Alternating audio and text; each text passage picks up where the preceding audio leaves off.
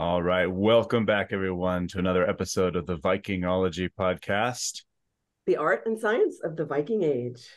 Yay, we got it right. We haven't seen each other for a while. The last time was when we talked to Scottish archaeologist Tom Horn, and that was back in I think the end of October. So how are you doing? Mhm. Oh, I'm well. It's Christmas. I love Christmas. Oh It's a yeah, good me time of too. year. Well, yeah, actually, when we were in Denmark, and our guest Sorensen Beck is in Denmark now, we went to an international Christmas tree growers trade show, and because that's my husband, we have a business where we grow Christmas trees, and the Danes do a lot in Christmas trees over there. So yeah, we like Christmas in our house too. And I have a This is a Viking. fun time of this Go is a ahead. fun time of year because the online the internet forums start getting flooded. By the way, this is partly my fault because I run the page Viking Memes that started this whole thing 10 years ago, and so now it's Christmas is a Viking holiday. Santa is Odin in disguise, No, and all of that fun stuff, which is, of course, dubious historically at best. yeah. Total, but it's fun because then you get to just get a rise out of people. What do you mean Christmas is about? Yeah, anyway, it's great. Yeah, well, that'll be another thing I'm going to ask you about, Soren, is, all of these myriad ways that the Vikings get interpreted and reinterpreted in the Mhm. world. It's pretty insane, and you've written about that. So, with that, we'll do the official introduction. So, welcome, Sorensen Beck, to Vikingology podcast. Thank you so much for being willing to share some time with us today. Yeah, And thanks for inviting me. yeah, and so you are an archaeologist and professor at Aarhus University, as we were just saying, the second largest city in Denmark, before we turn the cameras on. And it itself, right, was founded in the early Viking Age. So there's Viking roots there. And so you specialize in the Viking Age in Denmark, but primarily towns and urban networks. Is that right?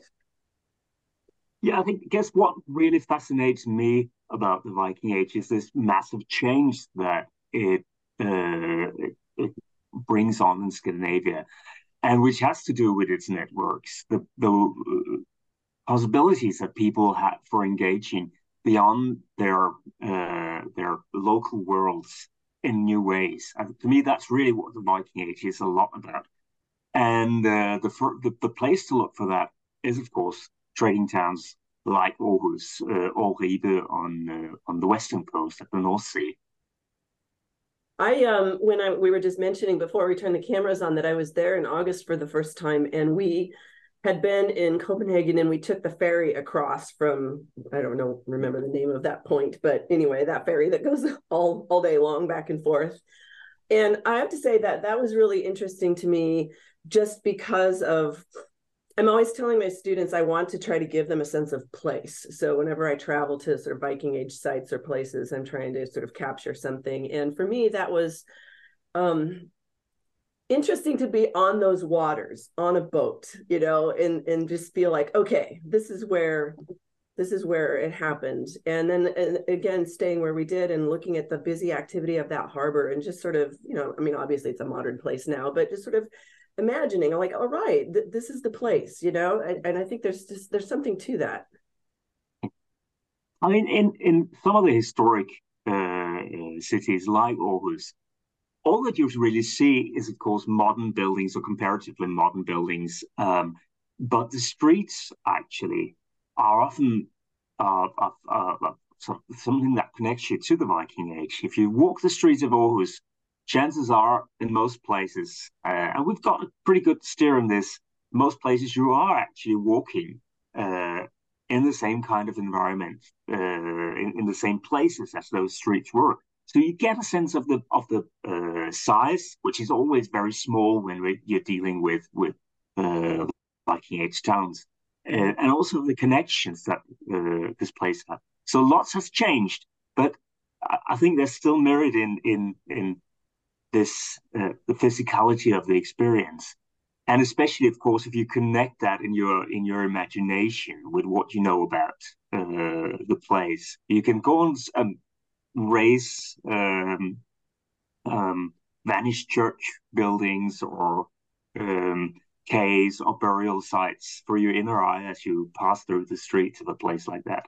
Yeah, especially the Latin Quarter. I mean, it feels so Yes. Yeah. Yeah. medieval. Yeah, it was great. So, okay, so then you've also, of course, published a lot. The favorite edited book volume title that I like is Silver Butter Cloth.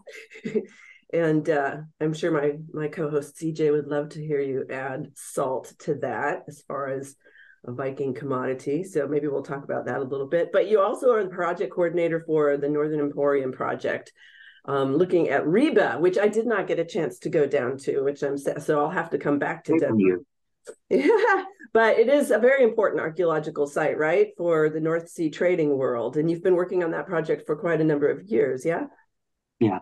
Reba is really a gem of the Viking world. I mean, there are a few, but Reba is definitely one. And what's so special about it is that it was the North Sea coast are actually very challenging for sailors. We have well, obviously in Norway there are the rocky coastline, but in Denmark and northern Germany we have that hideous Wadden Sea, which is extremely tidal. And beyond that, there are these barrier islands, which also makes for very dangerous sailing. So in the past, there were only a very few places where you could breach those barriers and land safely. And Ribe is the northernmost part, place like that. And as such, it became a hub for people sailing from the north, from Scandinavia, southbound, or coming from Western Europe, from the Frankish world, to trade with the Scandinavians. And that's a role that we can follow all the way back through the Viking Age and even a century or so before, which is unique. So all the other big Viking Age trading sites like Hedeby or Birka, they tend to pop up around 800, around the time that we at least nominally put as the start date for the Viking Age. But Ribe is different. Ribe emerges about a century before that.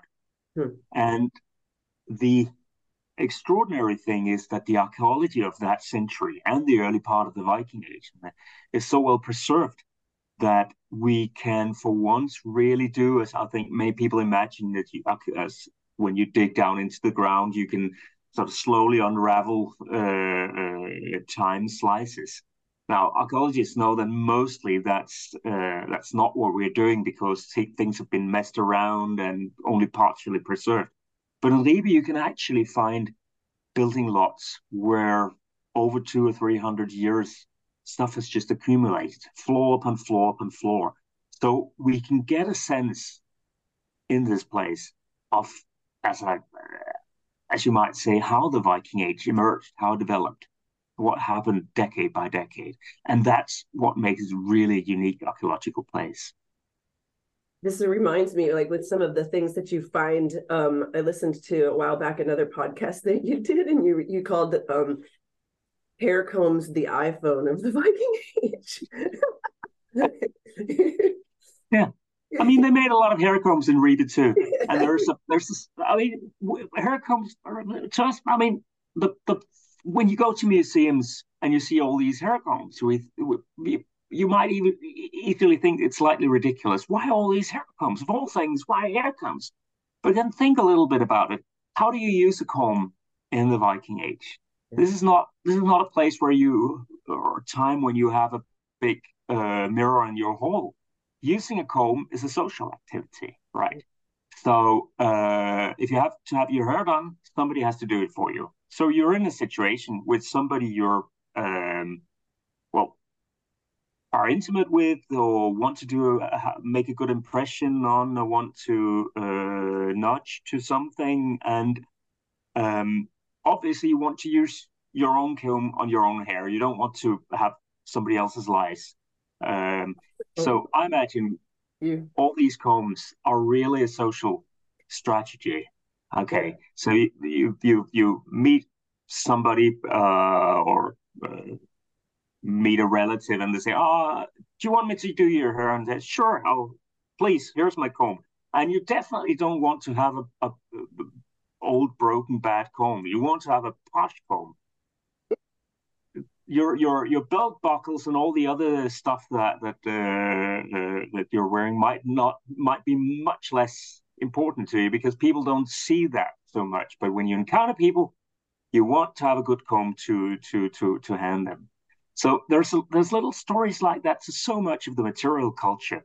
And when you're in a place like Birke or Rebe, that's the kind of things you find, and which tells you about people's life, both because things like that were produced and sold there, so they were circulated, but also because so many people came there and used stuff and met each other and interacted and had to apply their social strategies, right? Yeah. That reminds me of when I used to teach in the ancient world, and for whatever reason, I did this when I talked about ancient Rome, but um, the idea of engaging with the past with all of your senses, it's so difficult for us to think, and I'm imagining this with what you're talking about, like what does it sound like when you're walking down the street? What does it smell like? What are people saying? How are you experiencing all of those things? Even like what do the clothing feel like on your skin? What is it that people are wearing, and all of that kind of stuff.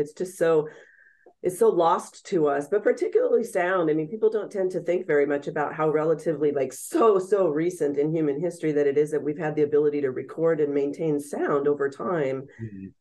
So listening to people's voices and all of that, and just the bustle that would have been going on there, it's yeah, that's a pretty amazing sort of thought experiment. Yeah, and there are also, I mean, the towns in Sweden, Norway, Denmark, and so are places that are lost to a greater extent than some other parts of the Viking world because for for all the problems we have with sagas, they still give, well, at least a medieval view of the world. When we can many of the historical details may have sort of been treated freely, but you can get a sense of what medieval Iceland is and Viking Age Iceland when you read the sagas. But for some reasons, the towns were not sort of poetic subjects to the same extent.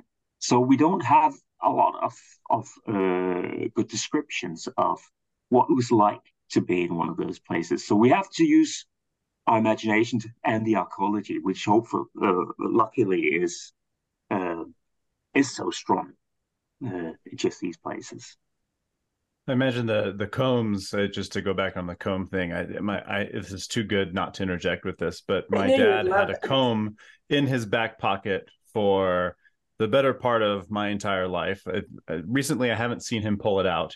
He used to have a nice big fat Tom Selleck mustache from the 1980s, wavy black hair, and he had this comb. And everywhere he went, he'd get out of the car, he would go and he'd pull it out and just he didn't need a mirror. It's just like a compulsion kind of thing. And I imagine like so I can kind of envision my dad is a big lumbering, you Mm-hmm. know, very Western European. I mean, he would fit well in a Viking movie, right?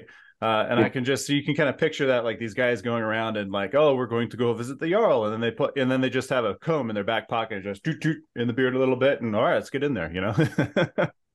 I'll tell you a story about combs then, because we had this uh, great excavation a few years ago in Ribe when we found well, we excavated a house all the way down to the Viking Age and before, and in one level there had been a fire which had destroyed the building, and people had clearly been in a hurry to get out.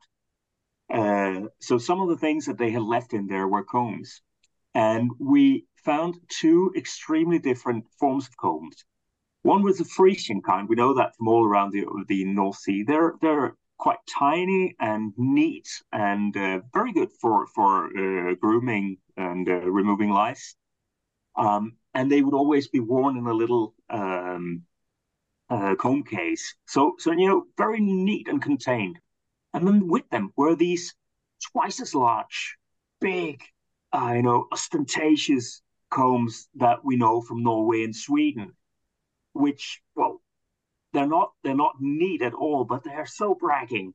And you couldn't help yourself but imagining how these people coming from two different traditions, just like you say, if your dad, I mean, the way they would have used these combs would have been second nature to them. And then meeting somebody who were so outrageous with their combs, so bragging, uh, well, I think these people who met there, these Scandinavians and these Frisians, must have all thoughts about how strange these people were, and they must also have been fascinated. I wonder what the Frisian ladies thought of these, perhaps traveling Norwegians with their big combs. There could have been all sorts of innuendo and fun about So cultural differences, and that was all in a comb. what I'm hearing is a comb could have been used as a symbol of wealth, a symbol of largesse.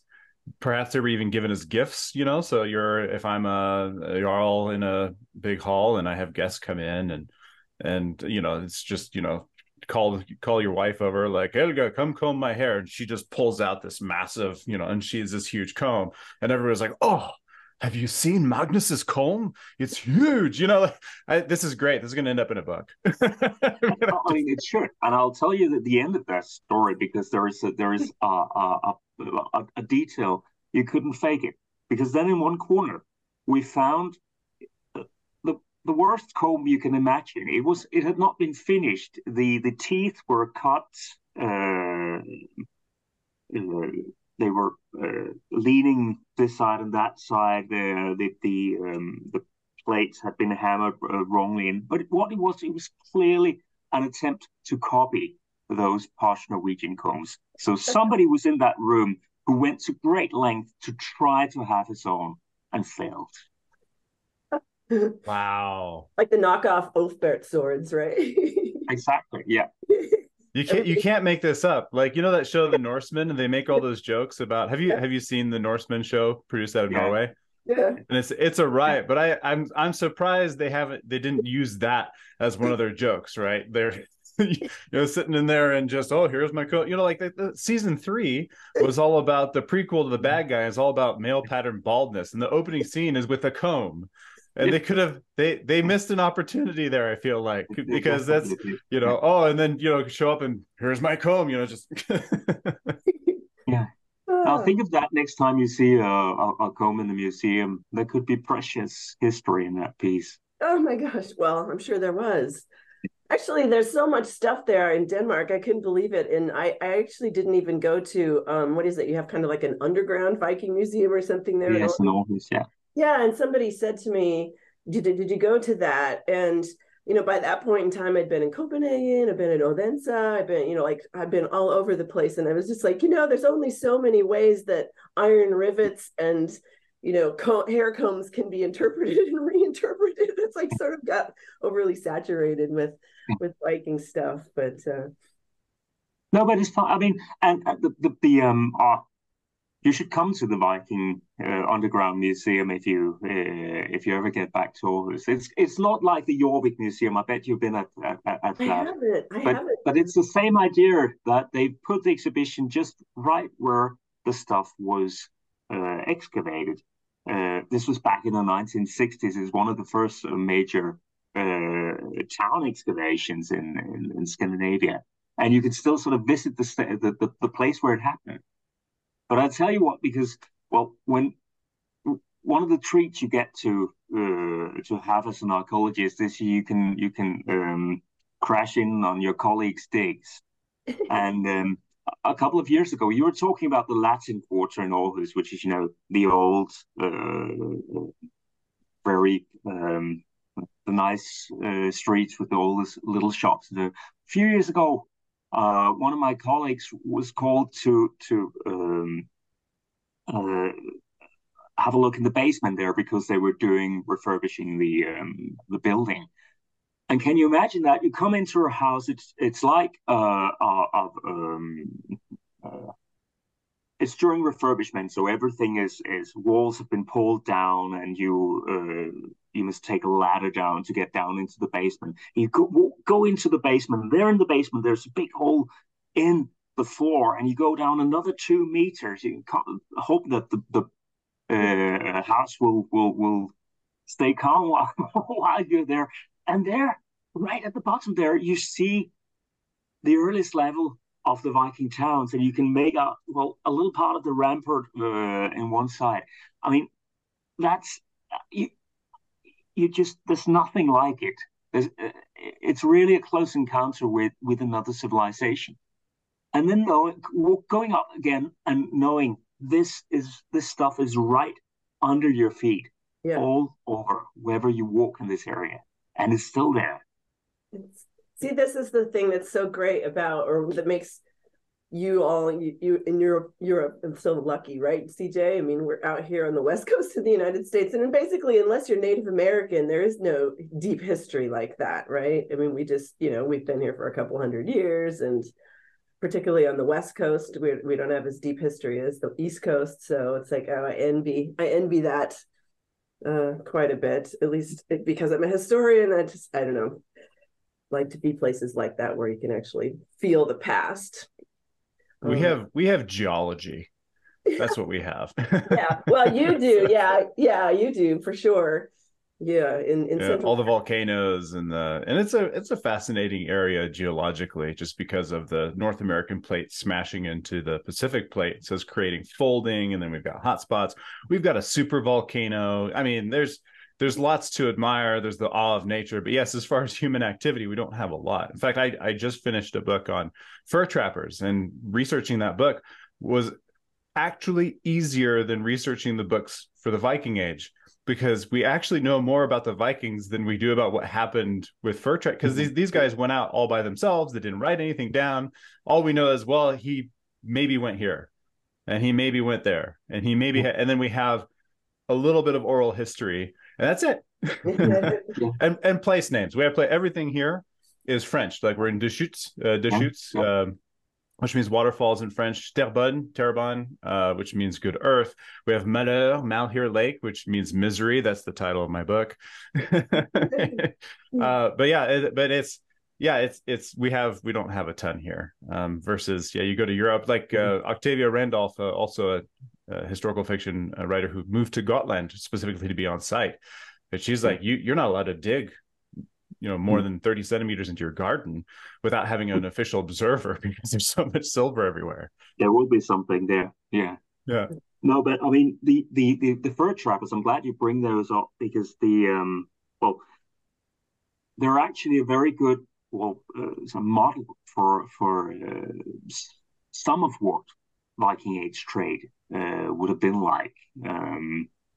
I've seen a couple of places where they've excavated early forts in Canada, and the kind of stuff you find in that setting is really remarkably similar to what you'd find in, say, a place like the Viking Eastern town Starja. Lots of little items that work well in trade for tinkering and bartering with people, and lots of stuff for sustaining your safety, your life, and staging journeys. Yeah, I don't know. That glass. Oh, go ahead, GCJ. I was gonna say they had glass beads, and that was one of the things I have some of my research books back here, and they could trade with the natives. And the natives thought these glass beads were extremely valuable. And one of the things that I included in the book originally, and I had to take it out because my editor suggested that I should probably not try to get canceled. But it's in the story, is they pay glass beads in exchange for a native guide, a woman. And you could actually, these white trappers could go out there and they could exchange glass beads for a wife, a bride. And that actually happened. That's real history. But because of the sensitivity today, my editor was like, you should take that out, you're going to alienate your readers, and unfortunately that's the truth, so I took it out. But as fun history, I tried to put it in there. The funny thing is that, I mean, we've got a exactly the same comment about the Vikings. Ibn Fadlan's famous account of meeting the Rus, he writes that you can buy a slave for a green bead from these people. Mhm. So it's the same, and as long as there is this gap between what you have and somebody else have, you might get away with what you think is an extremely good deal, and your trading partner will think that he's made a million, she's made a million, um, exactly for that reason. And I think that those edges, well, like in the spice trade, one side has spice, which is absolutely unobtainable elsewhere. Um, that has just brought people into strange but very, very interesting relationship. In Scandinavia, of course, the original attraction, or one of the original attractions, was the fur, um, which, of course, you can have fur from many places, but the best quality of many fur animals was in the north. So there is, even going back before the Viking Age, we can see that there is active trapping on a massive scale.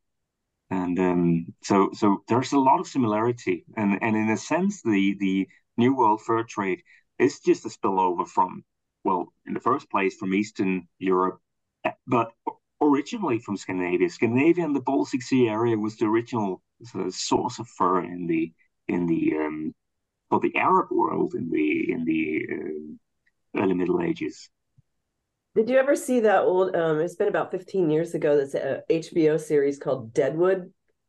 Yeah, yeah, And it was set in like a 1870s, like a frontier mining town in South Dakota in the upper Midwest of the United States. And it was one of these kind of frontier network places where it's, all these sort of characters of various kinds sort of coming together and trading and doing all this. And anyway, but I just remember reading at one point in one of his books, and Neil Price likened Staria Ladoga to Deadwood, oh just yeah, this yeah, sort of this node, right? Where there's all these interesting characters from yeah, these various places and cultures are coming together to trade yeah. and do all that kind of engagement. Yeah. And that's really what I think. It's a very good picture, because what happens, of course, is that this may be a liminal space to most people. So many people may have been there at some point in their life, because if you get out and away from your village, there's only so many places that's worth going. But very few people will have stayed there, or relatively few. So the people who come there make temporary relations with somebody else. And I always wonder, how did that work in a world which was so much more predicated on, kinship and suppose long lasting friendships. In a sense, I think these places were pioneering the kind of social relations that we use a lot today. The weak ties that we meet with, set up with, extend trust to, and then leave again. Colleagues at work, or friends in school, or at work, in a club or something.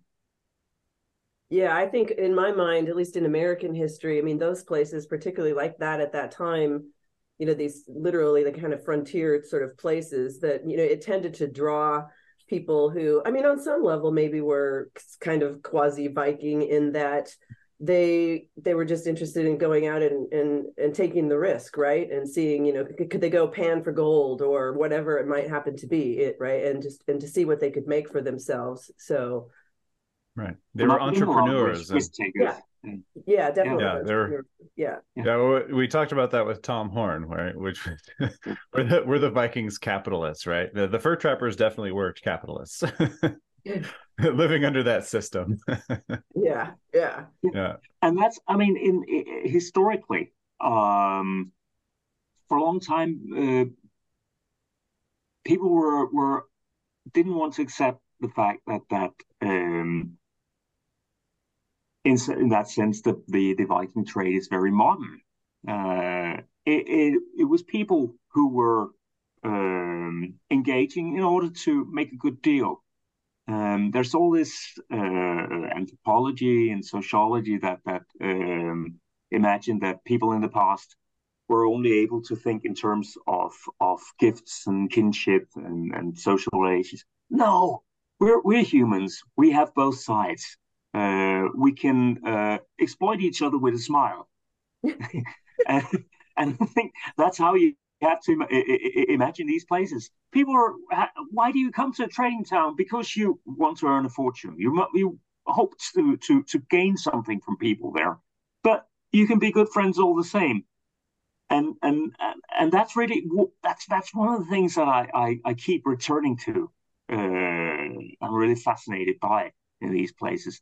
You have people who were in principle antagonistic.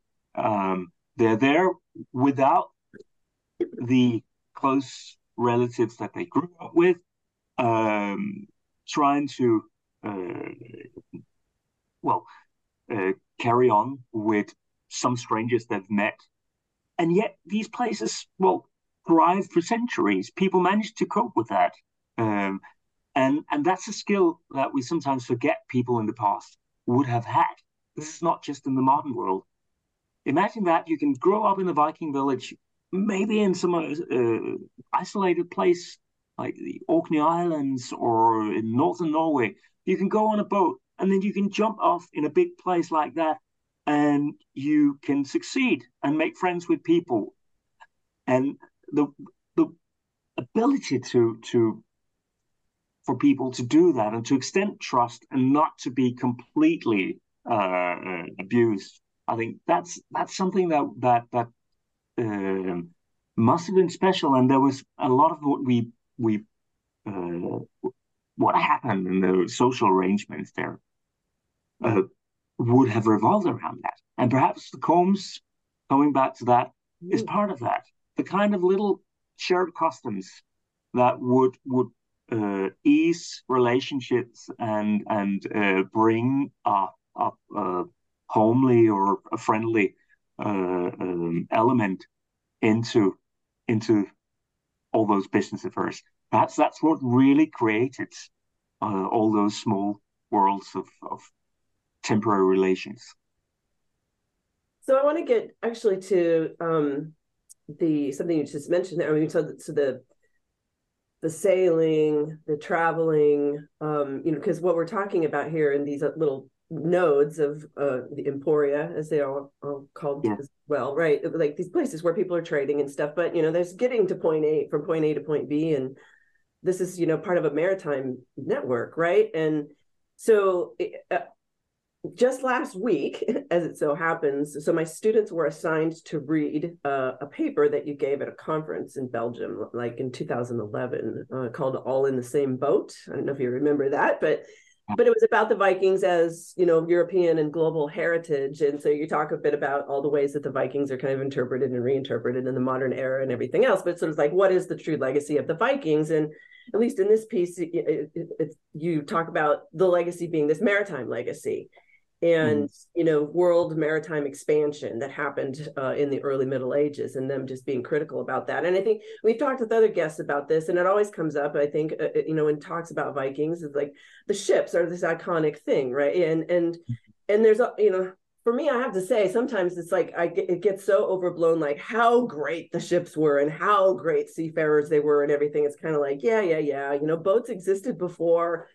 CJ, you've given talks about the ships and stuff, and so it's kind of I'd love to hear you talk about this a little bit more as far as these networks, but also do they live up to the hype? Were the Vikings actually better sailors, and creators of these networks than anybody else? Well, I think you can put it that way. There were a lot of people were using sailing vessels, or at least uh, sailing or rowing vessels in the early Middle Ages. But there is a big difference as to how their place in culture. Um, let's take the glorious Anglo-Saxons of the migration period. They're clearly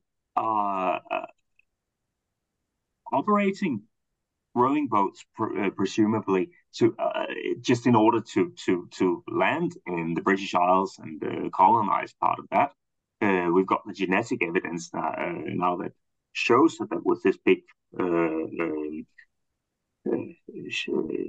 mix of populations going on. But if you then look a little bit later into the written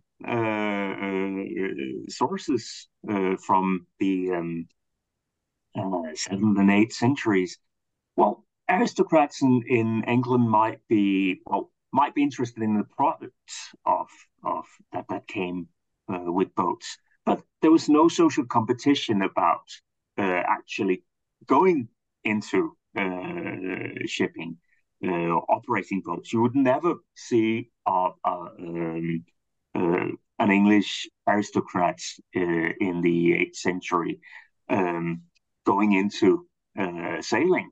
There were also so many other options open. Mm. But if you look at the Scandinavian world, well, from what we can see from the archaeology and also from the picture we get from later sources, this was really what was at the center of social competition at the individual level for young males to become a skillful, admired sailor and a daring warrior. But the two things went together. But also at a social level of, well, gathering the sources. It's such an enormous amount of resources you need to put into it to have a culture of sailing ships. But one thing is to build a sailing ship once you know how to build it. But to develop that skill, it really must have been an extraordinary amount of people's surplus that went into constructing the sails, getting all the rope, building the hulls, and getting all that to balance. When people have built copies today, it's turned out that tiny little differences can make the difference between a really horrible ship and a really excellent ship. If you talk to boat builders today, well, they can go on forever about those things, Yeah. and we can see that with this in the Scandinavian Viking Age, it must have been the same because so much is centered around these ships. That's the difference, really. It's not that, like, say, the Slavic population in the Baltic Sea couldn't operate ships. In fact, they became really very proficient at doing that. But it takes a certain society um, to put their resources into that instead of something else, and that's the difference. So during the Viking Age, I think this you can say that the Scandinavian society became obsessed with ships, and ships were at the heart of both the expansion into the North Atlantic, settlement in Iceland, Greenland, and Vinland, uh, to those raids that we hear so much about in the Western European sources, and also to the trade that meant that what you did on your mountainside in the spring when you reared your stock or weaved cloth was connected through this trade to something that happened a entirely different place in the world. Yeah. CJ, I think you need to ask him about the salt thing. Well, yeah, I was going to mention, I came into this conversation expecting to talk about silver since you've done so much work Yeah. on silver trade and networks and starting in the East, and we ended up talking about combs. So, Yeah. That's a fun little detour. But yes, I've followed your work, and in fact, is your work that helped me to synthesize my ideas around one of the mysteries of the Viking expansion in Western Europe, specifically Wow. the southern Brittany region of France.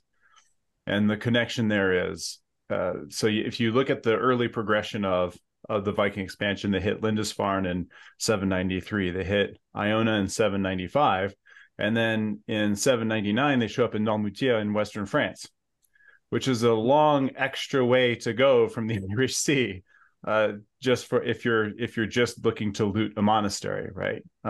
We also had a conversation with Matthew Panesi, who talked about, his focus is 9th century monasticism. He said, I spent a career ignoring the Vikings. And that was really eye-opening for me, because then it speaks to just how little of an impact the Vikings actually had.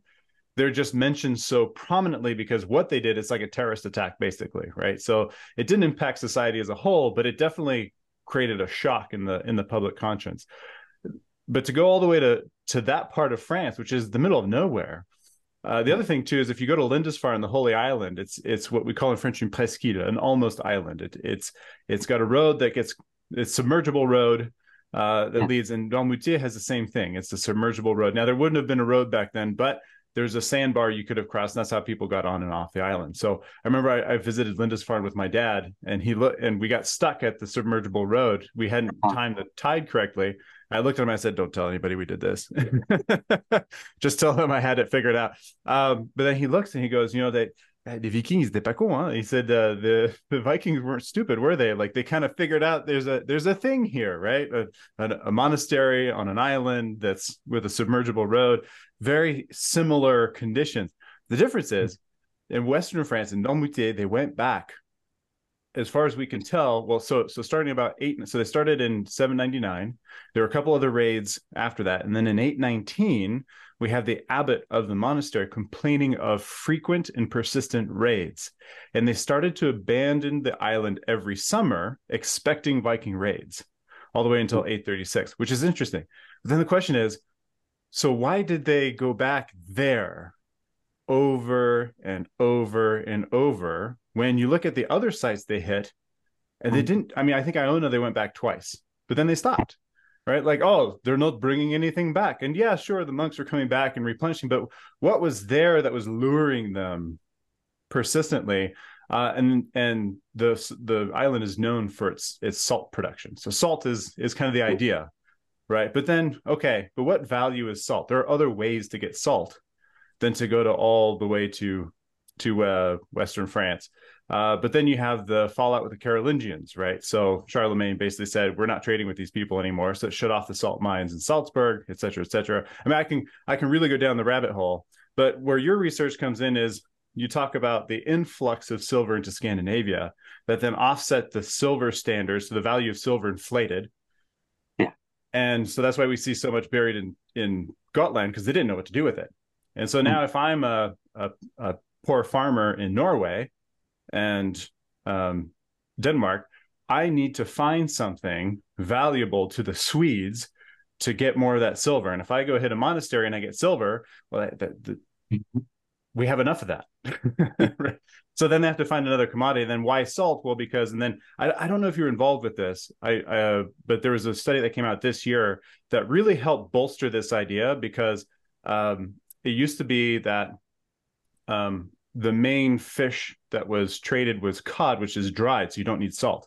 But now there's evidence to show that the herring trade started in the 8th century, late 8th century, early 9th century. And herring is a fattier fish. It needs to be salted. And it came from off the coast of Norway, but got traded, and they found fish bones on the Baltic coast.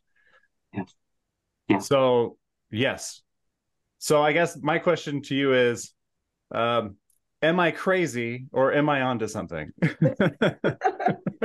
Well, if people kept coming back, there was a reason for that.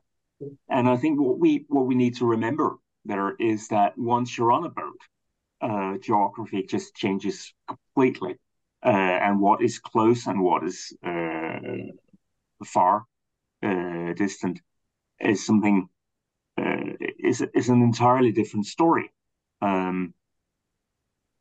If you were traveling by inland, 100 kilometers might be a lot of an obstacle.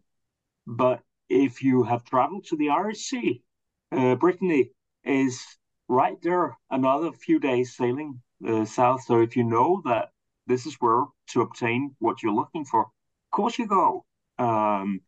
So, and that's a great example of how sailing ships changes the balance of interactions. So places like Brittany is in terrestrial sense, it's this corner of a continent, but in a maritime perspective, it's really the edge of connectivity, uh, and that's a change that doesn't just happen in Scandinavia, but in fact in all along the coastlines of Northern Europe, and that's also why along those coastlines you've got this dotting of Scandinavian names because at the time when this change happened, the master sailors were Scandinavian. If you're sailing around the Irish Sea, the coast is dotted with names that only make sense from the Scandinavian route. So it's not just what you do; it's really the landscape and your perception of the world that changes with that. And silver is a good example because if you're in a village society where 99% of your social interaction is within your own village and the neighboring one, what would you use silver for? Well, you might use it for jewelry, but there's not a lot of social competition anyway.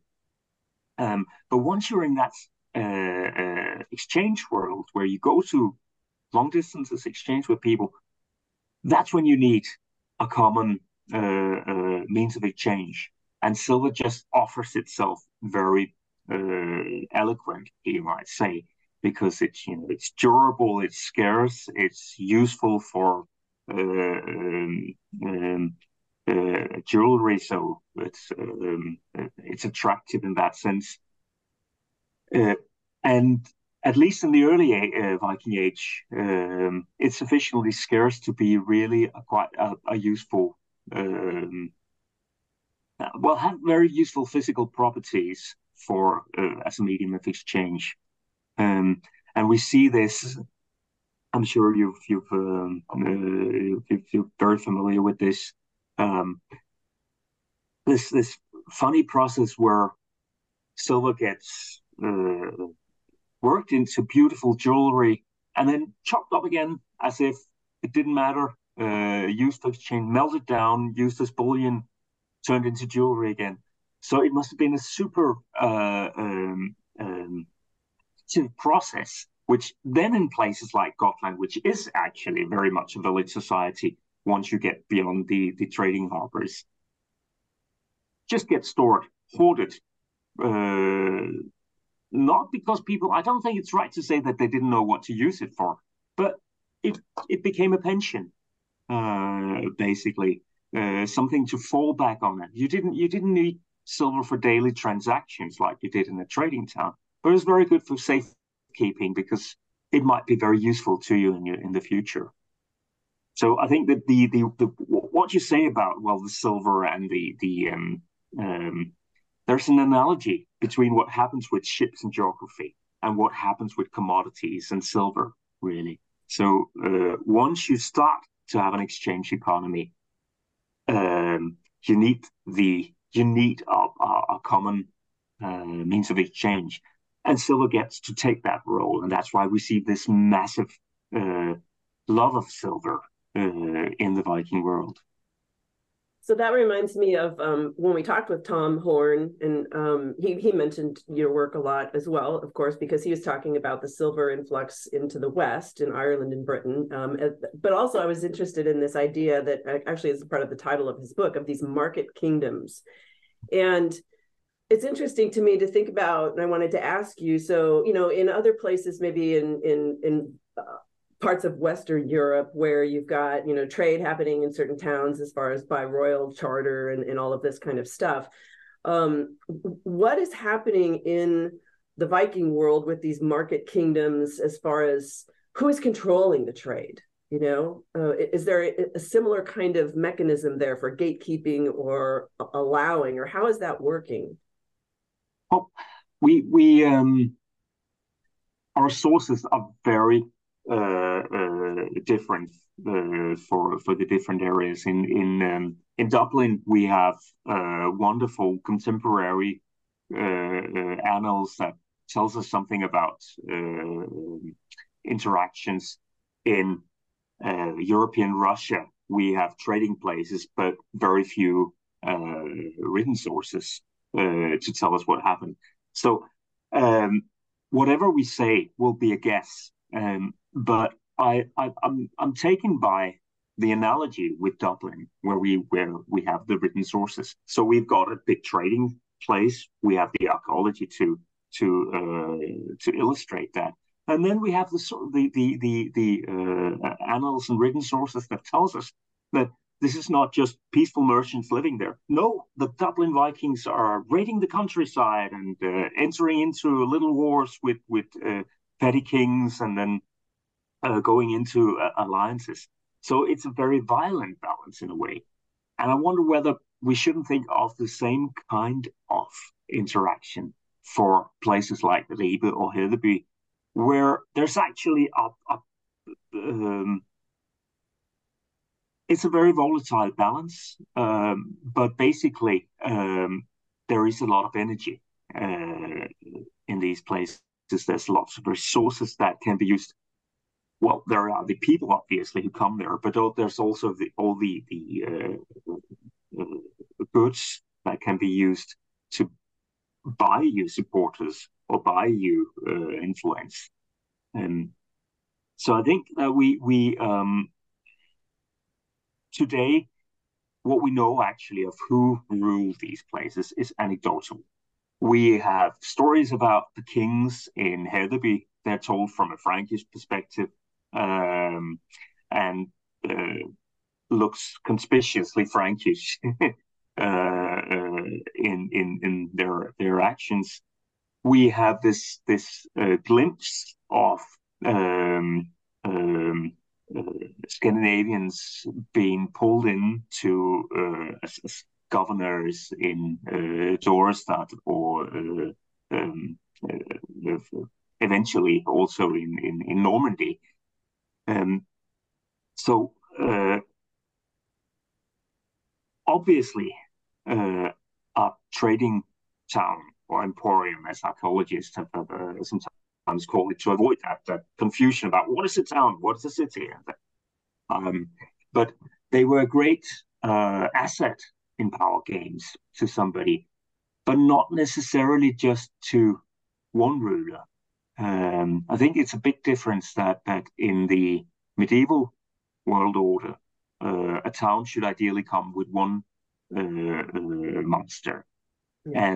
And if we can take the sources that we have at some level of face value, that's not always the case with the Viking towns. There would be a lot of competition because that was what they were for. They were these sort of gateway places that were a little bit outside the normal control, normal pattern of control. Remember, this is a society where people actually have a high level of law and order, believe it or not. But there was the whole assembly system for dealing with crime and punishment and fines, outlawing people. Well, of course, we hear about the system when it was violated. So you might remember Eric the Red's saga, where he's continues just to be outlawed from one place after another and ends up in Greenland. But it also shows that the system worked. This was not just a lawless society. It was a society that had a lot of social control, and you have to have so many witnesses and so many people to advocate your case, blah, blah, blah. Now, the trading towns by almost by nature were a little bit outside that system because they were places that were open to people who came from different places, from different lowlands, and from different rulers. So if they existed, they existed because it was being accepted that, okay, you can come here and abide by certain rules, but not necessarily the rules of the land. So I think that they were a benefit, and they were kept working because they were so useful to people, but not necessarily just to one ruler. A What's I just wanted to add in there, it's interesting. When I speak with the general public, there's this idea that the Vikings are this one group, but they were actually a number of disparate little groups operating independently. We talked about this with Tom Horn.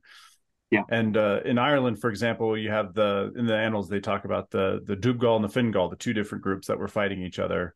I picked up on something that you said, though, that helped something click in my head, because you talked about these little pieces of violence that were spread out in there, where they're making alliances and they're fighting these people in there. So it's not just a peaceful trade, market kingdom.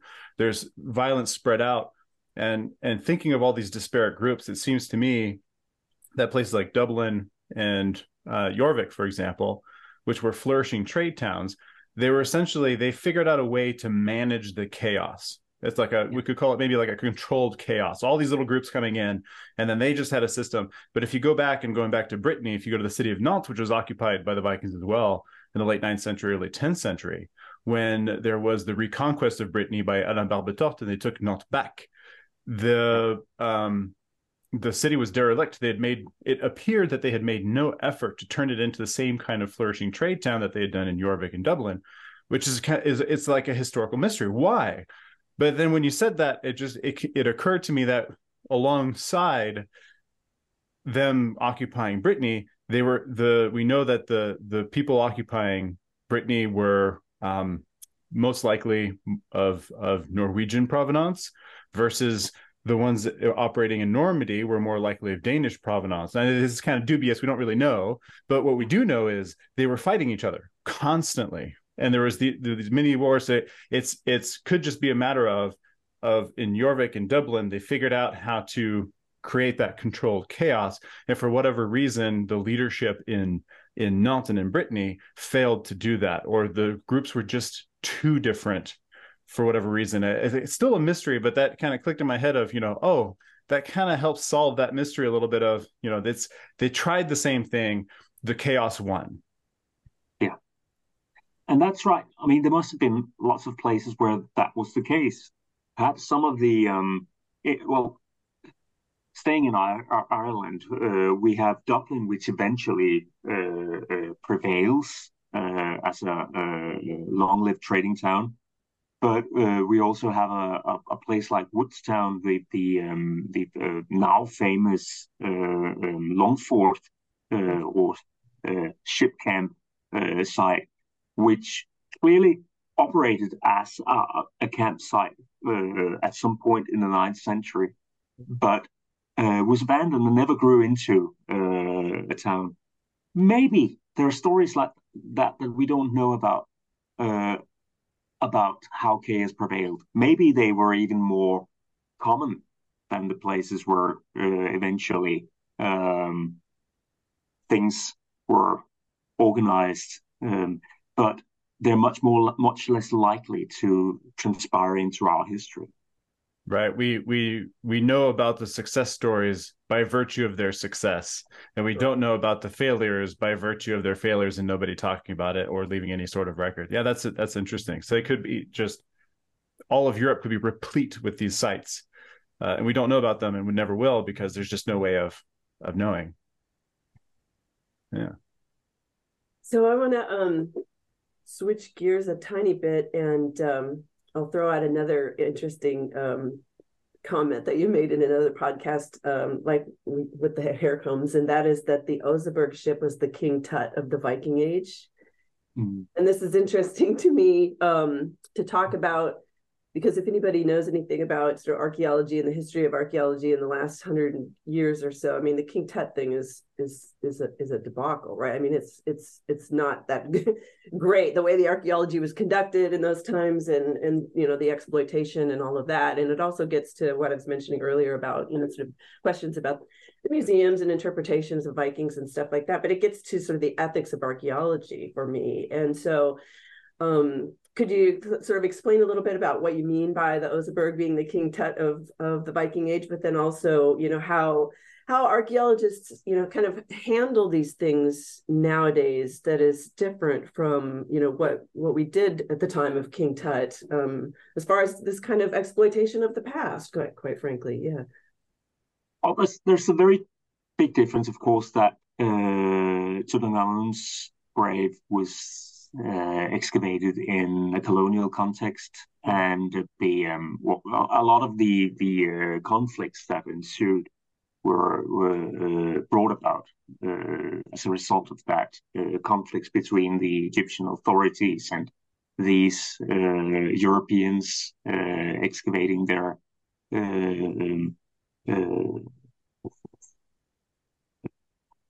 royal tombs. And actually, in both cases, the archaeology is quite well conducted for its time. Of course, without a lot of the possibilities that we have today. But I think the similarity is that this is a find which we may never get to match again, and which comes to dominate just about any subject that we can discuss of its age. You can rarely approach New Kingdom Egypt without beginning to use the items or the stories revealed from Tutankhamun's grave as as part of your baseline. And I think it's the same with the Oseberg ship, because it's such a rich find. It's not just the ship, of course, it's everything that came with it. It's this spectacular burial. In recent years, there has been new studies of the circumstances of the burial. It's all the equipment from a rich, in fact, a royal, almost certainly, farm in Vestfold in Norway, and it's the preservation, the fact that for weird reasons, all of this was put into thick clay, or buried in a place with thick clay. It must have been horrible to excavate it, but it means that the preservation is just superb. So if we discuss something like the Scandinavian art of the Viking Age, if we didn't have the Oseberg find, we would miss 9/10 of our super pieces. We have that art preserved, of course, in tiny little bits of metalwork, but if we had only that, we'd have no idea that there were these grand wood carvings on ships and bedposts and strange animal head posts and what have you not. So it's really a window that gives, well, lets in light on all the rest that we have in tiny bits and pieces, because for once we have almost the full assemblage. Yeah, it makes me think of, I remember reading Kat Jarman's book, River Kings, and her talking about going into, a room somewhere where she was looking at, I think it was skulls of some people, obviously, and just sort of, this picture in my mind of like, there are all these people, right, in these boxes on these shelves and whatever, and it just, and then I have background in museum work, and so I know what the vault looks like with all that stuff in it, right, and it's just kind of like, man, those people, I wonder what they would think if they knew that they ended up, in a specimen in a box, and that kind of thought. Yeah, and I think isn't that a fascinating difference in a sort because well archaeologists excavate graves, put dead people or the remains in boxes, and you sometimes think, well, maybe we shouldn't, maybe that's not what people intended. But then you have got a place like then you've got a burial like the Oseberg ship, which almost it's almost as if people wanted it to be found. It's all been put there, put away to survive in some sense. They could have burned it, they could have left it, they could have put it out to sea, but they put it there in a way which almost makes you think that they are communicating with their own concept of history, and there's a certain um, logic to the fact that one day other people will find it and marvel at it. Um, I don't know if that was ever a conscious choice, but it certainly was a deliberate decision to put all this stuff there, and put it away, and cover it with this big mound, which will ensure that it will stay right there for a very long time.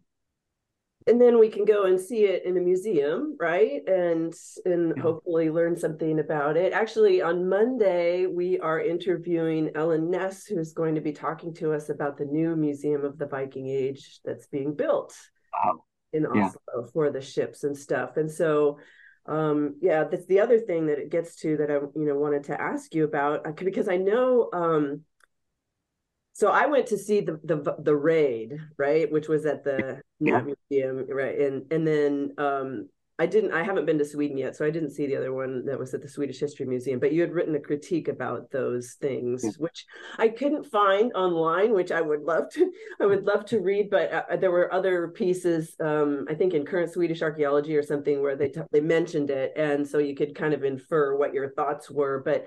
So it sounded like maybe you were a little bit critical about how the Viking Age was being interpreted for those. And so I was wondering if maybe you could explain a little bit about, just your thoughts on this. I mean, because Mm. you're out there digging this stuff up, but then it has a purpose. And so how do we present Yeah. this to the public? Well, in a sense, um, well, I sometimes think that, well, just as with the Oseberg ship, which was deliberately put away, if we think about some of the Viking Age myths and lore, there's actually an idea about, in a sense, museums. There's this topic of going into a mound and picking up an old sword from your ancestor. Um, we've seen in recent years that some old jewelry got curated. It pops up hundreds of years too late. So these are people who think historically about their stuff, their material culture. They keep certain things. They even retrieve certain things from the past. So, all right, the the the exhibitions today in the major museums, of course, there's been this surge of interest in recent years. So every major museum in Scandinavia needs to have a Viking exhibition, and there's a certain tension around that fact because archaeologists are saying, all right, so why single out the Viking Age? There are thousands of years of history here, and it's all part of the legacy of the land and what has made the place and its people into what it is today. So you can't just pick out a few hundred years and put all your weight in that. And that's what happens currently for all sorts of reasons. And it's interesting how that then takes place. And in the little piece you talked about, I had visited the relatively new exhibition in Stockholm at the Historiska Museet, and the exhibition that opened around the same time. I think it was 2021. Both exhibitions opened right after the pandemic had started to ease. Um, the exhibition in Copenhagen. And what really struck me is that there were similarities, but there was also very clear differences in how you present this past. In Sweden, there is a lot of people are being very cautious about the Viking Age, which has to do with also Swedes' relationship to nationalism and the past, and also to being in a relatively large and multi-ethnic state. Historically, Sweden has had the big Sami population, which has been historically disadvantaged in the state, and it's very prominent in the archaeology in the Viking Age. So there's lots of little things that you need to think very carefully about. So the Stockholm exhibition comes out actually quite balanced and a little bit cautious, but it's also it's a very beautiful exhibition. It's a great experience, I think. But to me, it also comes out a little bit like going into a shop in an airport. You have got all these beautiful things in glass boxes and extremely well lit, and just tiny little snippets of text that won't tire you, and very very mainstream story.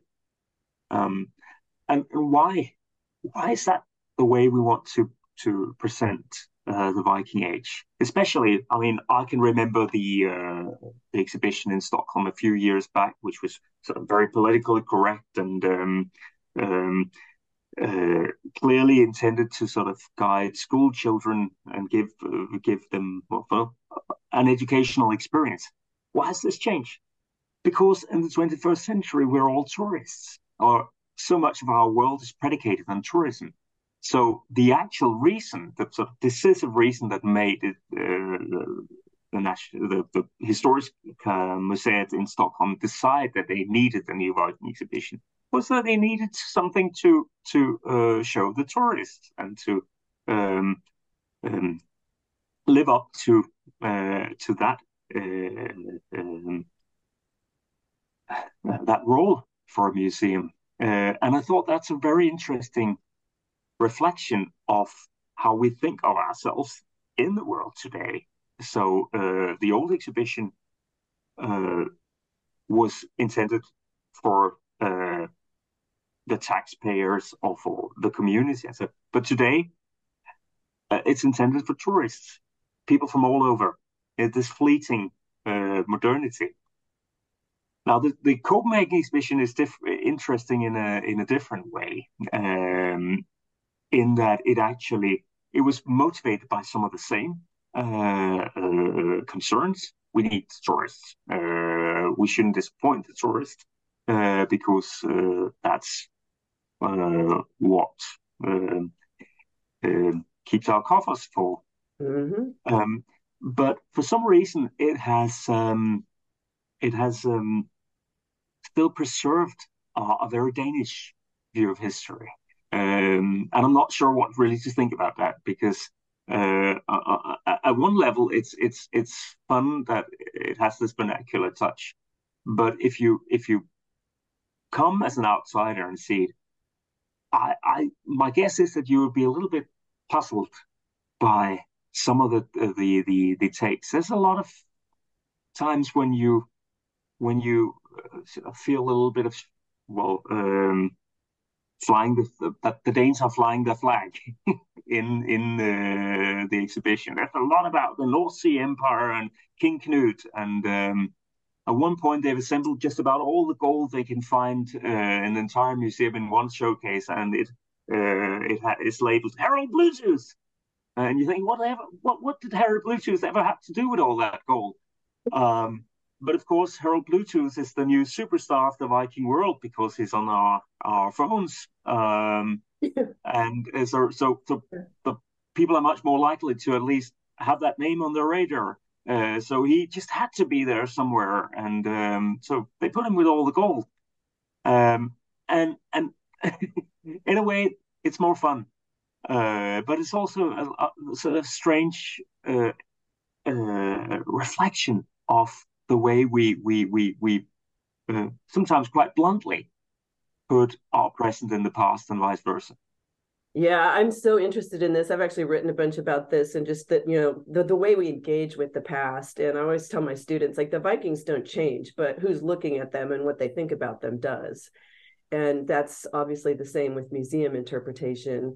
When I came back from Denmark, I wrote a piece on my Substack called "What's the Deal with Harold Bluetooth?" Because even my husband's married to a person who, specializes in this stuff. And even he was like walking around all these museums in Denmark going like, why is Harold Bluetooth like everywhere? And actually, It's really popular.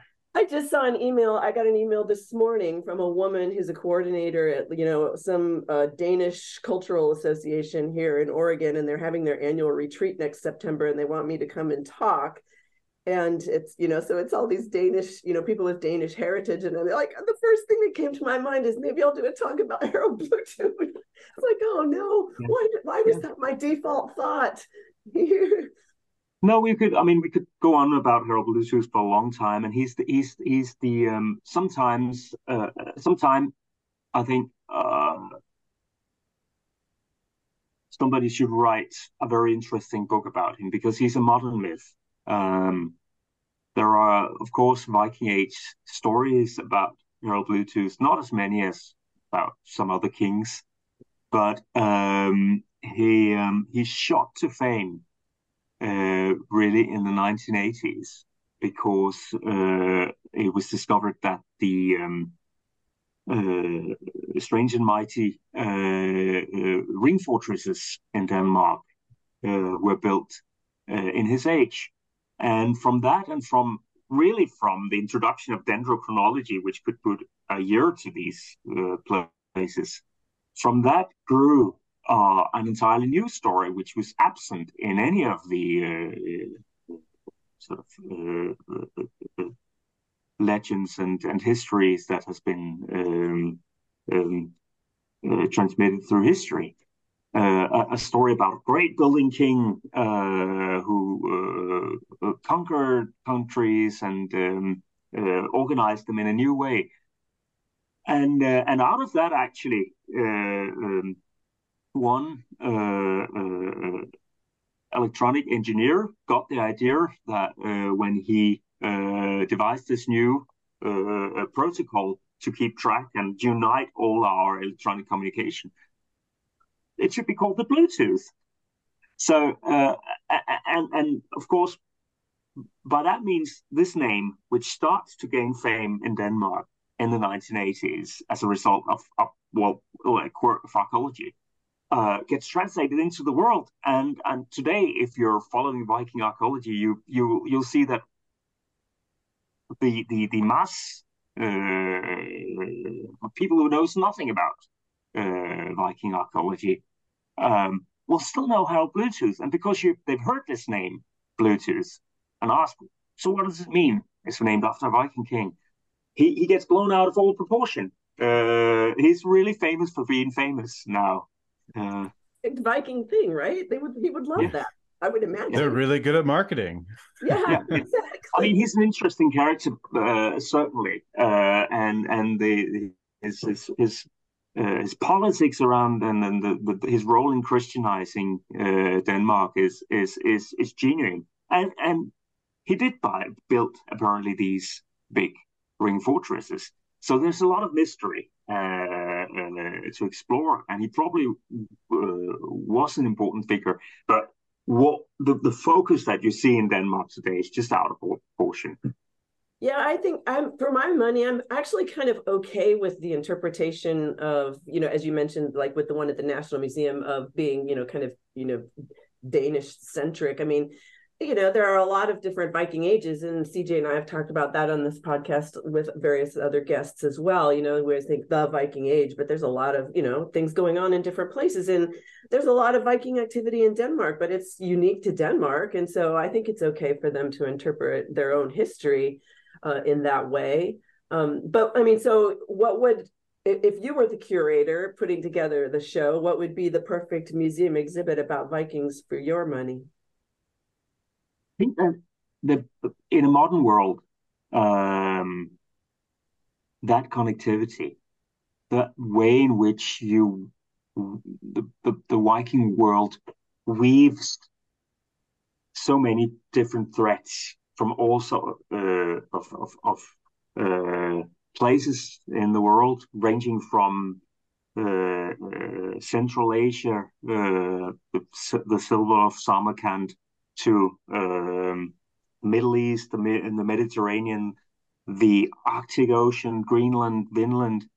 The way that all this get weaved into our society and a culture, and still then out of that produces this instantly recognizable characteristic culture. I think that would be at the heart of my Viking exhibition.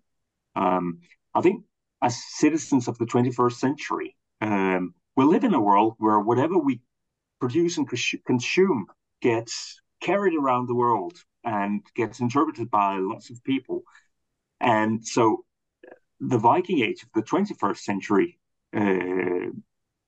must reflect and respond to that situation. And I think that really it has a grand potential also as a unifying heritage. A few years ago, I was involved in making an exhibition about the Vikings in China, of all places, and it was really an interesting, an eye-opening experience because we thought at first, well, how will this be interesting to a Chinese museum audience at all?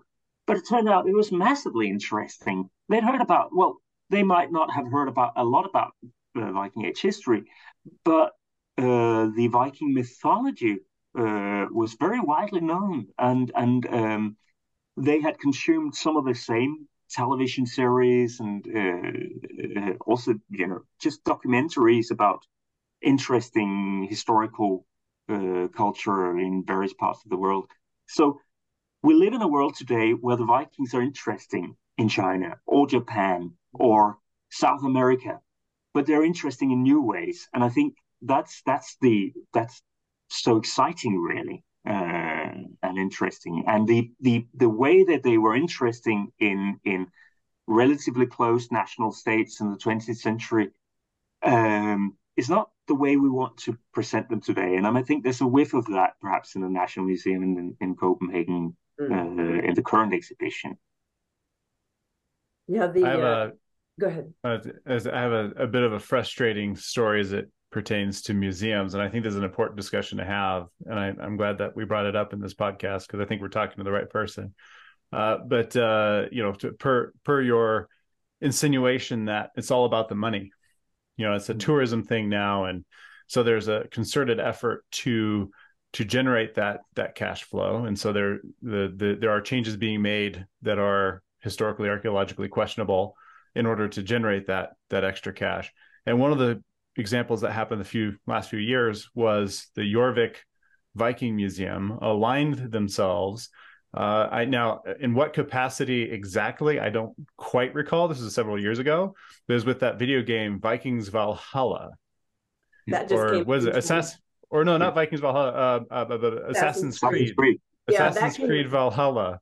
That came out in 2020, so it wasn't that long ago. Yeah. It wasn't that long ago, but it was an interesting exercise in what the pitfalls of going after that money and aligning a museum which has credibility and people will believe what they say with something that is entirely fictional. And the frustration that I had actually came out because I was looking at going back to France to visit the island of Noirmoutier. The local historical association there loves me, and every time I come, they're like, "Let's do something about the Vikings." And and the chateau was putting together an exhibit on representations of history in modern graphic novels, kind of thing, right? So they're already doing kind of a fictional thing. But in speaking with her, and she didn't know who I was, she was brand new. She'd worked at some museum elsewhere, and then they hired her, whatever. And she brought up, we want to do something with, the video game, the Assassin's Creed Valhalla. And I I laughed and said, that's pure fantasy. That's just, there's nothing historical about that. And she said, well, but the Jorvik Viking Museum is working with them, so there has to be something. It's like, no, that video game has zero merit. I'm sorry, it just doesn't. And what happened was she believed them. Mm-hmm. Yeah. And I Yeah. got stonewalled. I haven't been back. I haven't talked to anyone in that association. And it's just to communicate the power that established institutions have towards swaying public opinion on things, and that actually bit someone who actually knows a little bit about this. I feel like, correct me if I'm wrong. I mean, you didn't call me crazy, so I'll stick with that. but still, and then I got stonewalled because I ran contrary to this marketing scheme, essentially, by the Jorvik Viking Museum. And I thought, if that happened to me, what are the ramifications elsewhere on a more global scale? Well, but this is happening all the time, right? And this is my lecture of the lab, because we're at the end of a quarter here in our university system, and it's like Vikings in the modern era, but also how Vikings get interpreted and all of that. And in my opinion, the Vikings, because of the issues with the sources, at least to a fair degree, that this idea of, if there's gaps, we're very happy to just pour ourselves into the gaps, right? And so people want the Vikings that they want, and it's as simple as that. And so these people are going to be like, well, no, we want this is the story we want it to be this Valhalla story or whatever, and so this is how it's going to work. And it happens all the time with Vikings. And I actually don't think, I would bet all of my money that that's never going to change. It's a blessing and a curse. It's fantastic to have a historical brand, if you to use marketing terms, that so many people relate to. But it also is frustrating because so much of the way that this happens is, well, incompatible with with what the sources tells us might have been the case at the time. But I think the problem for museums is that they used to be, independently funded institutions that had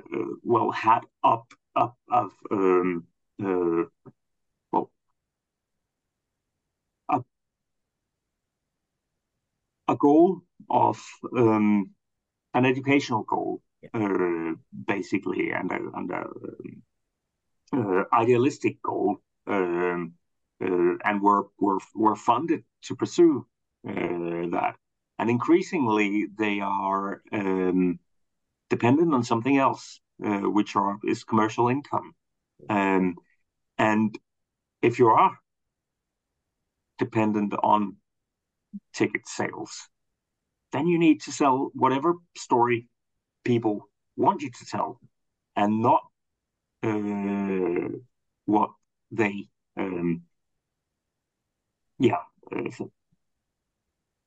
the story that they need to hear. Right. So I think it's a challenge to us as a civilization today. How do we fund the real history? How do we fund?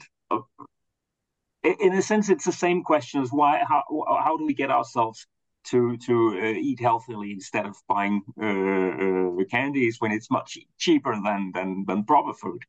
But we need to find a way, because if we don't, then museums will defeat themselves. If they're not these places where we will drag ourselves because we think that we will experience something that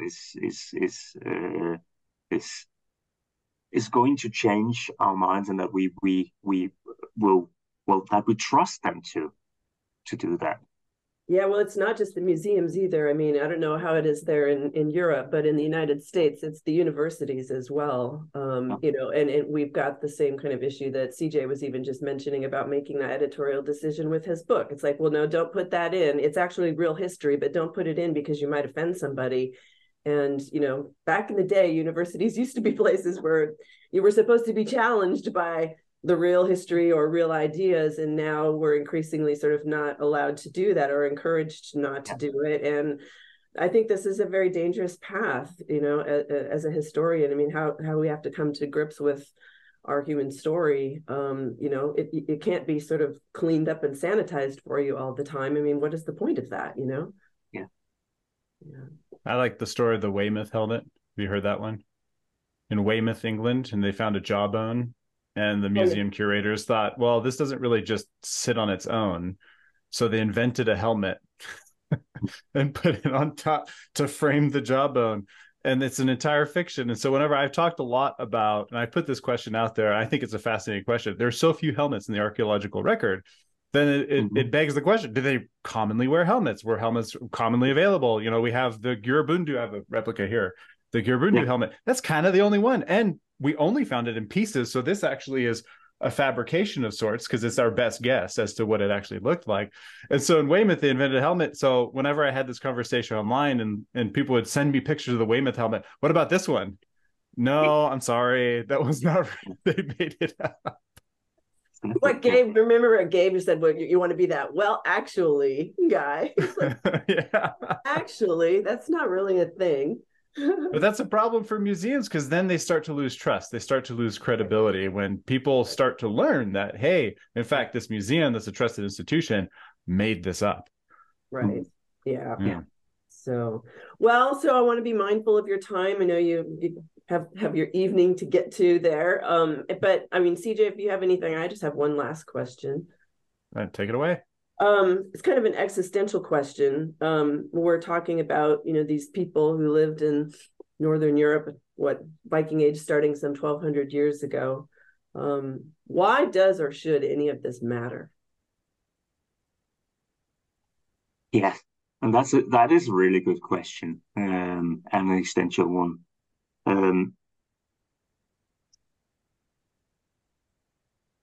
I think the point is that it does.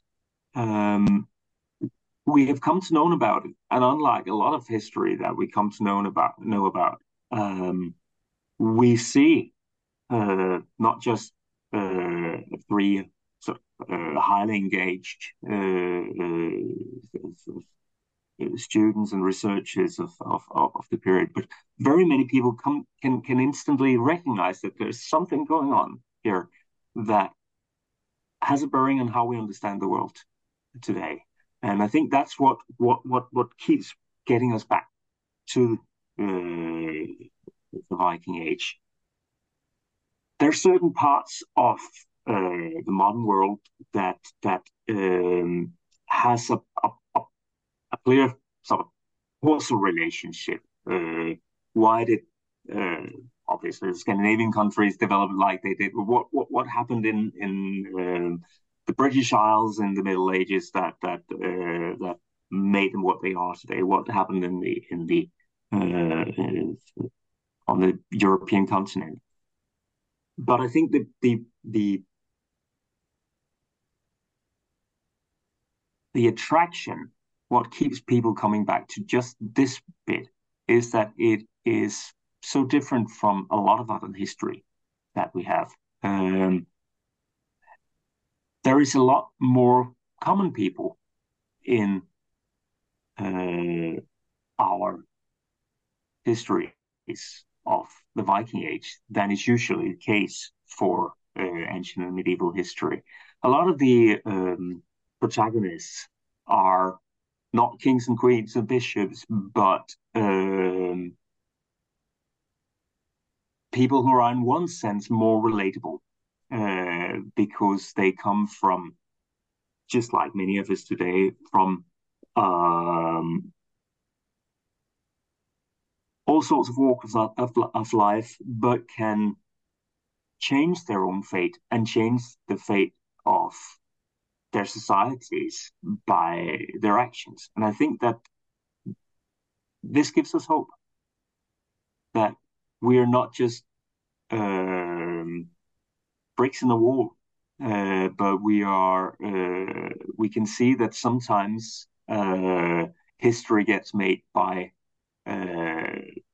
well, if not people like ourselves, at least people who has got an agency that's not determined by just their rank or position in a hierarchy.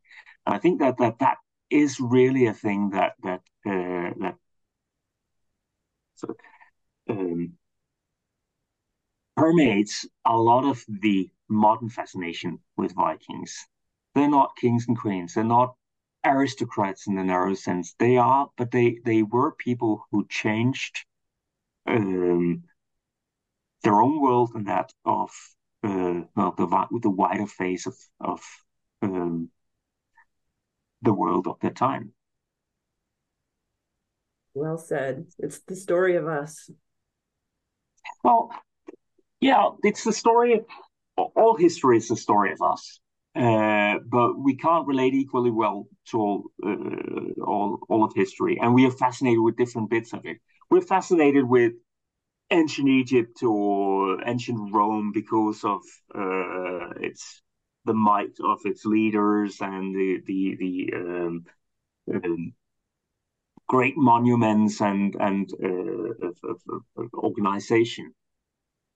By that scale, we shouldn't be fascinated with the Vikings at all because even the grandest Viking monuments are pretty small scale by comparison with both the monuments of Rome or their pyramids in Giza. Um, but there is something different, and I think it's this accessibility, the fact that we can sense individual people actually having a choice and um, achieving something, and that's not a bad lesson to take from history. Yeah, just putting my writer hat on, when I'm thinking about writing a good story that people will identify with. And your main character has to have two things in order to be interesting. They have to have agency and they have to take critical action.